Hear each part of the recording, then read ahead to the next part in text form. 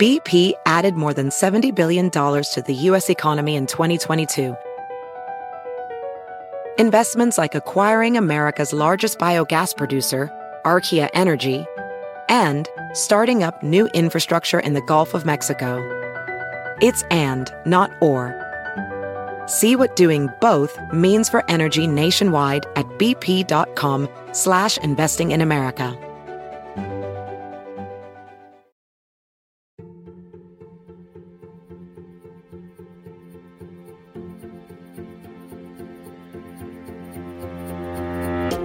Welcome to the When to Jump podcast. My name is Mike Lewis. This week's guest, Greg Rose, a self-described risk-averse jumper who gives a lot of different insights, not only about how he thinks about jumping, but also about how you can look backwards before you look forwards. And a little bit of a sneak peek teaser here.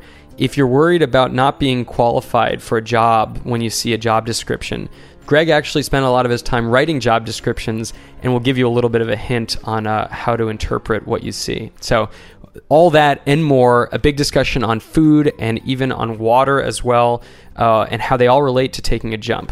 All that and more in this week's conversation with Greg Rose on the When to Jump podcast.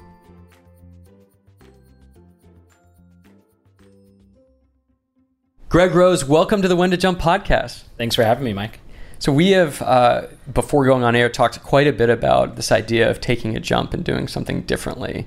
I want to get right into it because you're a smart fellow, and how do you approach this decision of taking a risk and going off the path? How do you even think about it from the highest of levels? Yeah, it's an interesting question. So I should start by saying I consider myself a pretty risk-averse person. So for me, I find this topic really interesting. Like, how do you take a jump in a way that feels authentic, feels purposeful, but feels like a risk that works for you?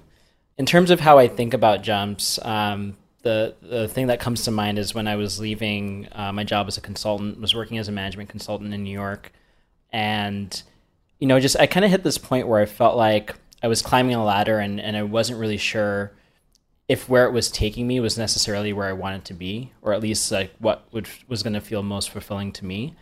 And I had this moment where I kind of asked myself the question of, if money didn't matter, if status didn't matter, how would I want to spend my time, and what kind of people would I want to spend that time with? And so that was kind of like just the first order thought of, what does risk taking mean to me? Where do I want to be? And so the two things that came to mind for me were, first and foremost, my passion around food. I've always really enjoyed cooking, loved to eat out, loved to explore different restaurants, especially at home in New York. And so doing something around food felt like it could be pretty exciting and something completely different from, working in finance, working in consulting as I had been previously. And the other was something around languages and travel. Again, both things that I've invested time in just for fun. Never really thought about creating a career around foreign language proficiency or creating a career around travel, but also things that came to mind. But again, to answer that question, it was the first thought that came to mind was what feels fulfilling or what feels fun before you layer on all the things like responsibilities, paying the bills, etc. As a risk-averse person, can that type of person take a jump? Like, what does it take to make something that's not easy to justify or to analyze or put numbers against and things like that? Yeah, I think it's important to know what the downside is.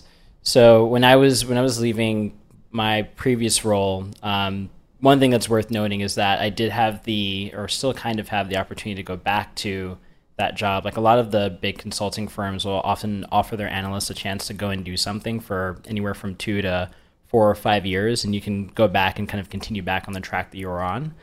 So that definitely made taking a risk a lot easier. But I think just in general, for people who don't have opportunities like that, just being very explicit about, okay, like, what's the worst that could happen if I take this jump? And how do I kind of guard against that can be really powerful. So to give a few examples, when I was looking into jobs in the food industry, one thing that became immediately clear to me is that it's kind of difficult to make the transition from working in a kind of a corporate office-based role into working with professional chefs or working in kitchens. Most people, if they go into that industry, will either come from culinary school or will kind of start out kind of low on the totem pole and work their way up. And so I knew that if I were to try to find a job in the food space, I'd likely have to spend at least a few years kind of developing credibility, developing my chops, etc. And as I was going through the search for finding jobs in food, I interviewed with jobs in the cruise line industry and hospitality. I remember I spoke to a couple of people that ran restaurant management companies in New York. I spoke to a couple of professional chefs, people that had left consulting and gone to culinary school. And just having that wide range of conversations made it clear to me, one, that someone with my kind of loose amalgamation of skills would be able to find a job somewhere. And so it made me feel a little bit more confident that if I were to take a jump, I wouldn't end up unemployed, at the very worst. So that gave me a little bit more confidence. The other was realizing that it can be easy to kind of psych yourself out of pursuing a new job because you think that that job requires a very specific set of skills that you don't have. And having a conversation with such a wide range of people whose industries were completely unlike mine made me realize how often people are just looking for folks that they enjoy talking with, enjoy spending time with, people they feel like they can trust. And I think when you're considering career pivots, it can be really easy to underestimate the human element. In other words, how can you demonstrate that you're someone who's going to be interesting to work with beyond the whatever technical skills that you're bringing to the role? But it really took having those conversations and spending time kind of putting myself out there to realize that people really are looking for someone who's interesting and interested, not just someone who checks all the traditional boxes. I love that, though. It's a great way to think of it. Interesting and who's interested. I think we do psych ourselves out. If you read a job description, you can easily find somewhere where it's a weak link for you or you're not going to fit, right? Right. And, it's funny, too, fast forwarding a little bit, I ended up, I left the country for a few months to work at a family-owned hotel in Spain, an amazing experience. I was fortunate enough to, just before leaving the country, run into someone that I knew from college who was working at Blue Apron, meal delivery kit company that's based in New York. And long story short, she was able to introduce me to a few folks there, and ended up spending the last 3 years there. Really, really enjoyed working there, working with professional chefs, really changing or trying to change the way that people think and engage with food at home here in the U.S. And while there, I wrote quite a few job descriptions because I was hiring lots of different folks. We were hiring for a director of nutrition and a few other roles that really do require certain skill sets. And it's so funny that when you're writing a job description, often you don't know exactly what to put. So I would look online at job descriptions for similar roles and kind of write the job description based on that. So I'm sure that job descriptions, probably 75% of them are just people kind of regurgitating what they think job descriptions are supposed to look like. A lot of the job descriptions for roles at Blue Apron, for instance, often reference 2 to 3 years of consulting or 2 to 3 years of venture capital experience preferred. And the reality is that most people didn't have that experience, but it was just kind of like the tagline that you use. So now I know that when I look at jobs and they're looking for 2 or 3 years of investing experience, et cetera, that there's probably some wiggle room around that. I think that's the best kept secret you just shared with our audience. Yeah. Definitely practice healthy skepticism around job descriptions. It's also important to note this is not one long Blue Apron commercial. Yes, for not at all. podcast. Not at all. Although folks should try it if they haven't. Exactly. There's probably some code we could give them. But that is it reminds me of this. I think it's a Steve Jobs quote or something that I should probably look up the person who said it. But it's like, once you realize that all of these systems, quote unquote, and processes, whether it's in a company or like getting a job, were just made by people, it's like you can trace it back to someone Googling around online. And I hope that hits home with people because it should. It isn't all, nailed down or carved in stone that you need X years of this or Y years of this. In fact, if there's people out there who have other funny stories about this topic, I'd love to hear it because I don't know if I've met anyone who would say they were perfectly suited for the role they were hired for. Yeah. I mean, it certainly wasn't the case for me. I was coming from, again, a few years working in finance, a few years working in management consulting, had just come off of 5 months in Spain working at a hotel and kind of a internal consulting advisor to the hotel director type role, and was applying to work at a food company with a team of professional chefs to kind of analyze quote unquote business problems. So the job that I was stepping into was vague. My background probably wasn't the most intuitive fit, but I had spent a ton of time reading about the company. I was kind of in the process of exploring this whole interest in food, as I mentioned before. So I could have talked anyone's ear off about why I was interested in working in food, why I was interested in working with chefs, why I was willing to put in the effort, kind of go the extra mile, especially given that I didn't have a background or any kind of formal training in food. And I think that level of enthusiasm and that level of interest and being proactive and acknowledging where I didn't quite check the boxes probably went a long way. That's such a, I think that aligns too with like, okay, well, how do you get the job if you're not qualified? Maybe it's too simple to say you have to have the passion, but it sounds like you really developed this interest in food and you could talk your way at least to get that first interview and to say, hey, I'll learn what I don't know, which I feel like is the key to any of this. Absolutely. And that also brings to mind, going back to your original question around how do you kind of overcome that hurdle of taking a risk as a risk-averse person? One of the first things I did was I reached out to a few people who worked at the same firm where I was working, who were actively working in the food industry. One guy that was incredibly helpful, he had left the firm and had started a delivery-only restaurant in New York. So he had made kind of that similar jump from professional services into food and beverage. And, my question to him was, hey, I'm someone who's interested in food, don't really have a background. Is there anyone that you might be comfortable introducing me to? And his response was, yeah, no problem. And the first thing that he did was shot out emails to friends that he had at probably what would be considered the top 5 or 6 restaurants in New York City, like triple Michelin star, hot cuisine type places. And his question to them was, hey, I have a friend. He's exploring careers in food. Would you guys be willing to show him around your kitchens and kind of show him how things are done, just as he educates himself? And I was shocked how many people responded in the affirmative. Got to spend a day in the kitchen at Le Bernardin, which, for those who don't know, is considered one of probably the best seafood restaurants in New York City, run by a chef named Eric Ripert from France. And here I was spending 24 or 12 hours, a full shift in a professional kitchen, probably week 3 of my search. And that was just because I reached out to someone who could empathize with me in the position that I was in, had some connections in the industry, and had already kind of forged a path, so to speak.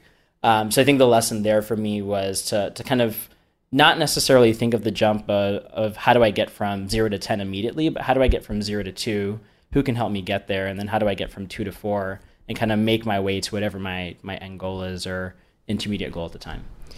Do you have to have I think maybe to push on this, do you have to have your resume, all the success that you had before? Do you have to know that person, or can you do it can anyone follow those steps? I think it's something that anyone can follow, and in certain contexts, I think pedigree can definitely help, but I think the more important thing is to find someone with whom you share some piece of background. So I think had I found someone, for instance, that also grew up in New York City, or my family's from the Caribbean.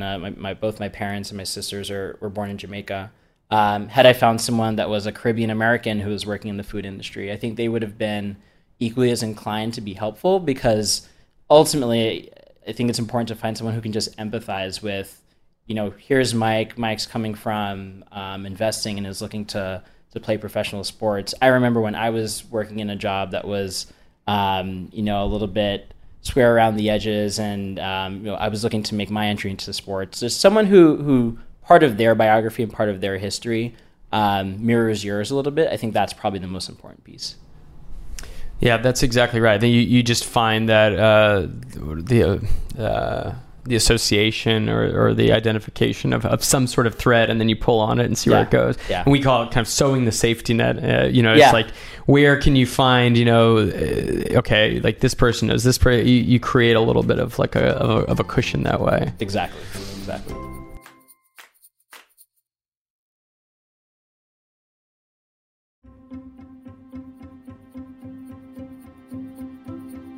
So going into food, what is it about food that you touched on it earlier? I feel like the people I know who are into food are really into food. You've described being willing and actually excited about spending like a full Saturday prepping a meal for 8 people. Yeah. What is it that food delivers to you?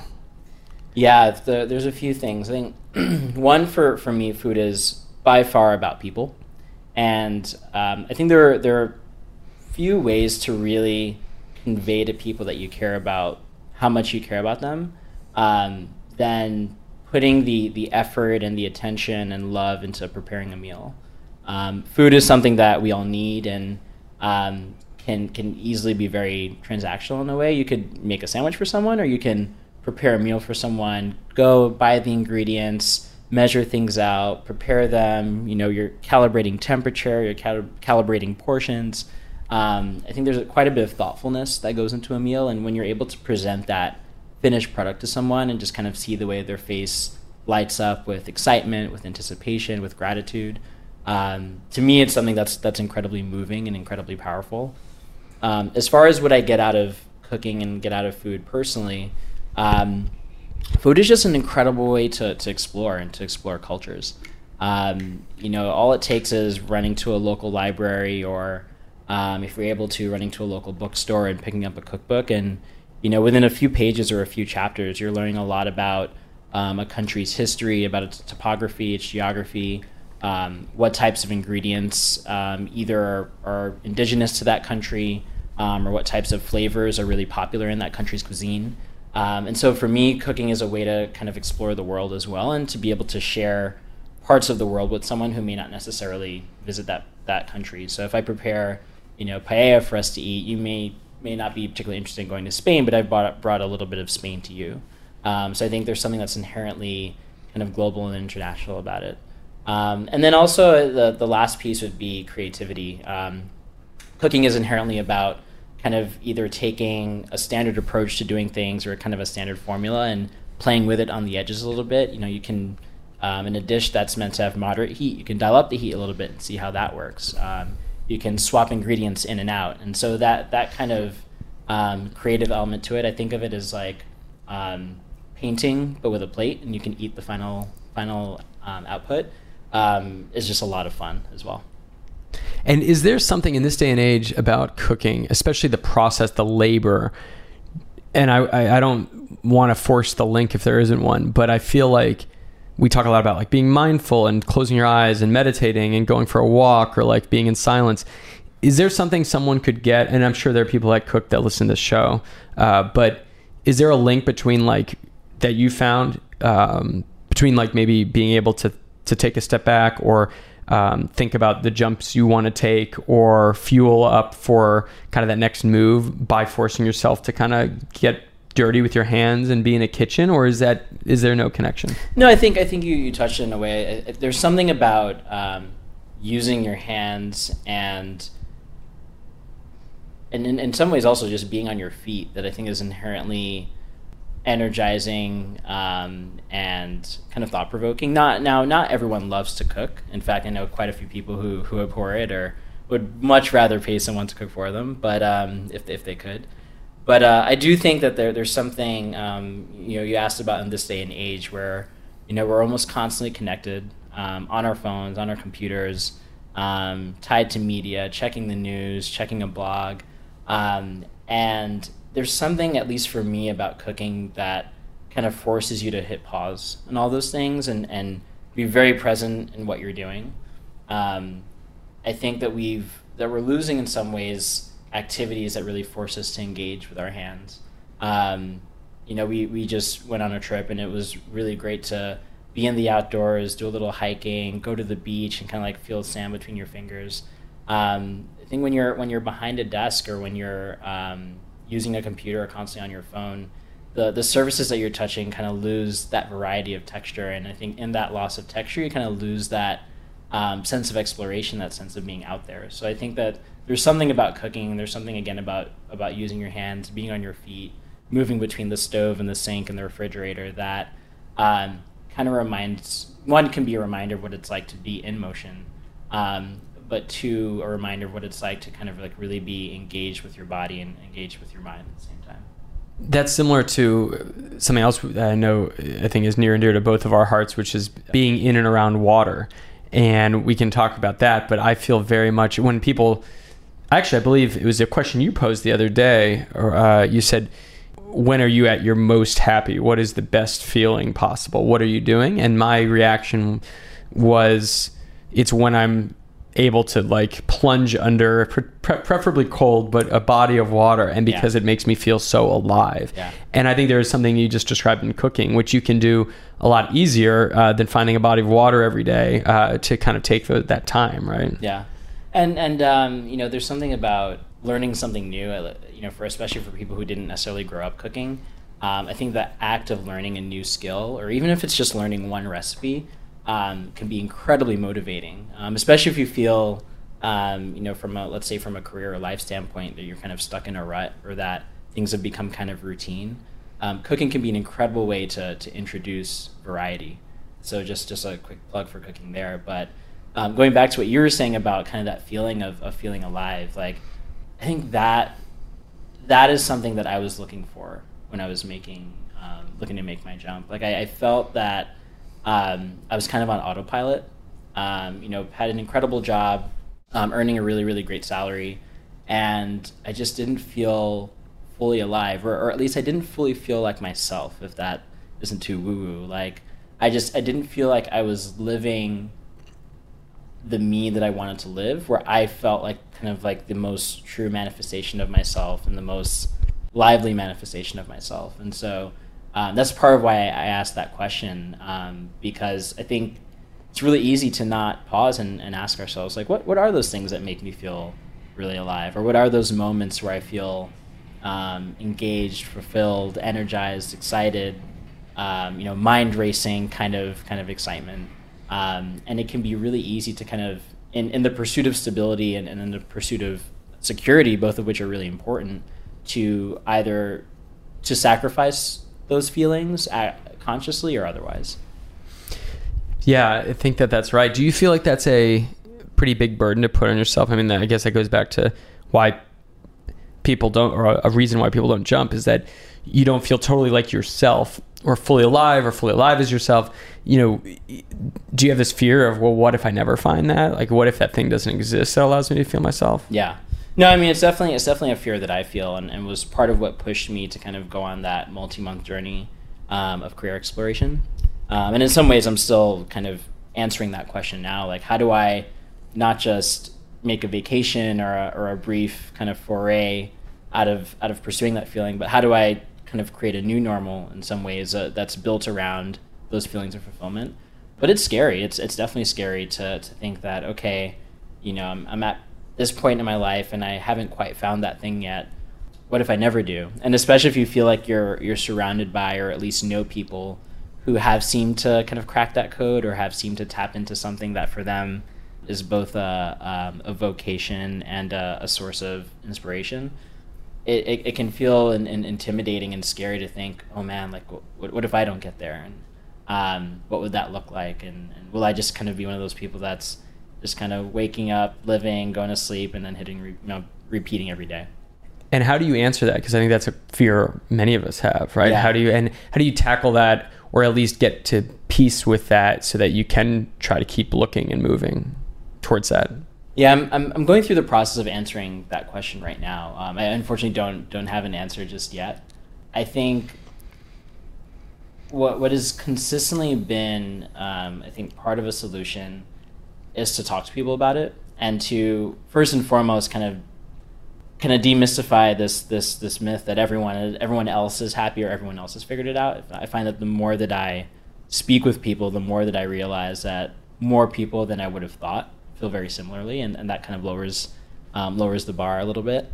But I also find that in talking to people, one, there's something about talking through the things that I find interesting and having close friends react to it that helps me clarify my own thinking and helps me kind of crystallize exactly what I'm looking for.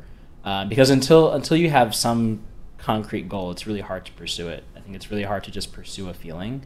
It's much more easy to pursue, a specific opportunity or a specific setting that you're trying to get exposed to. And so I find that like getting advice and reactions from friends has been helpful in crystallizing my thinking. But then also I think it's just helpful to talk about it in general. You know, one of the things that we've learned over the last couple of months is the importance of writing down goals and also writing down your fears. You know, what are the things that you're afraid of? What are the things that intimidate you? What are things that feel like obstacles? And being very specific about those things so that you can then come up with a plan for how to get past or how to overcome them. Because otherwise it's way too easy for those negatives or those sources of intimidation to just kind of linger as ideas. It's really hard to react to or solve ideas. Totally. I think then that's a great step. Maybe that's something we can leave with listeners is like, that would be a fun, game almost. What are the 3 things you're most scared of? Like write those down. And then what are you going to do about it? Like this week or next week or this month, right? Like, especially as you start the new year, I think we talk about things we're going to go do and things about, all these goals, but instead it's like, well, what are the things that scare you? How do you get better at those things? A lot of the time, I think it's just the unknown, right? It's like, you don't know what exactly that fear is or how you'd actually solve it. But once you put, we've talked a lot about pen to paper. Once you start putting that down, it it kind of turns the light on a little bit to these things. Yeah. Something I was reading about New Year's resolutions the other day, I think this comes from Tim Ferriss, who you and I have talked about a little bit. I'm a huge fan of his blog and his podcast. I think he wrote recently in his blog that rather than focus on New Year's resolutions, I think he tries to do New Year's reflections. And so he'll look back at the last year and kind of like either go through his calendar or something that's able to kind of jog his memory about how he spent particular days or particular weeks over the year. And he'll create 2 columns, one that's positives and one that's negatives, and try to kind of reflect on what were the moments that I felt excited, felt alive, felt fulfilled, and what were the moments that I felt drained of energy, really negative about myself, negative in general, moments of conflict, etc., and trying to kind of more clearly identify what those things are so that he can then bring a better sense of intentionality into the new year and try to invest more time and more stock into that first column of positives, and to the extent possible try to mitigate the negatives. Because I do think that the New Year's and this time of year makes it very tempting to be purely optimistic and say, I'm going to go do these 3 things, nothing's going to stop me. Then come mid-February, you kind of lose momentum. But I think if you can identify, like, what are those things I'm already doing, whether or not consciously, that bring me energy, and how do I do more of them? And then what are those things that make me feel a little bit more negative, and how do I mitigate them or at least put a lid on them? I think that can help people achieve those same goals, or at least it's the same spirit of goals. I love that. Yeah, I usually used to do intentions for the year, but I think looking back a bit, and we've done this on our online class a bit, we ask people to do these time audits of like, how am I spending my time, and what could I, when you write all that stuff down, you actually see, that can actually shed some light on some of these things that you're thinking about, like, oh, like I want to get to bed earlier, but the last 2 hours are usually useless, right? Like, or whatever. But I mean, yeah, I think that's a very nice bite-sized piece. As we wrap up here, Greg, is there anything, you're a very obviously thoughtful kind of reflector on this subject. What would you tell others that you found most interesting from the time you've spent kind of wrestling with your next jump, and how you think of that as a risk-averse jumper, finding that thing and still on that journey? What would you tell others? Yeah, I think so much of jumping and so much of navigating big life transitions is, I think, just how we're feeling. And that sounds kind of vague, but by that I mean, like, how confident am I feeling? How safe am I feeling? And for me, I found it very important to identify, like, what does it take for me to feel confident or to feel safe? Is that a mental health thing? Like, do I need to make sure that I'm sleeping enough, that I'm surrounding myself with friends enough, that I'm exercising enough? Is it a nutrition thing? Is it a income thing? Like, do I need a certain amount of income to feel safe and to feel confident that if I make a jump, I'll still be able to cover my immediate needs? And I think that, going back to the last topic that we were talking about in terms of identifying risk points or identifying points of negativity and being able to mitigate them, I think knowing what are those things that you need to feel safe and to feel confident, to feel like you have a a stable platform to make that jump from is something that I've been spending a lot of time reflecting on and making sure that I've identified and kind of, to the extent that I can, fulfill those immediate needs, so then I have a platform to take the risks from. Because if you haven't taken that first step, it's that much harder and that much more intimidating to take a big risk. Amazing. What a way to turn the idea of a where you're jumping to on its head, to kind of say, okay, well, what am I doing right now, and how has it been, and where am I going from here? Exactly. Greg Rose, thank you so much for joining me on the When to Jump podcast. Thanks for having me, Mike.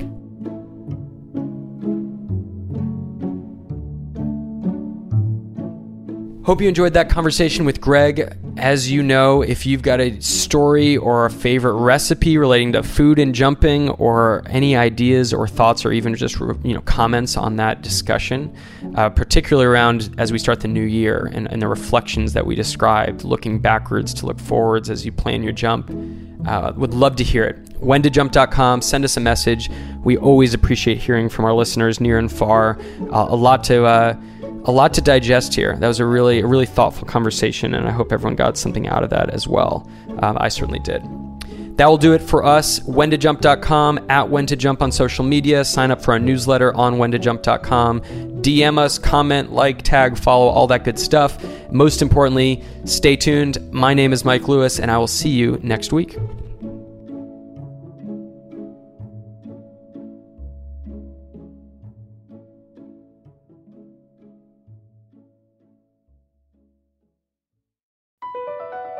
BP added more than $70 billion to the U.S. economy in 2022 by making investments from coast to coast.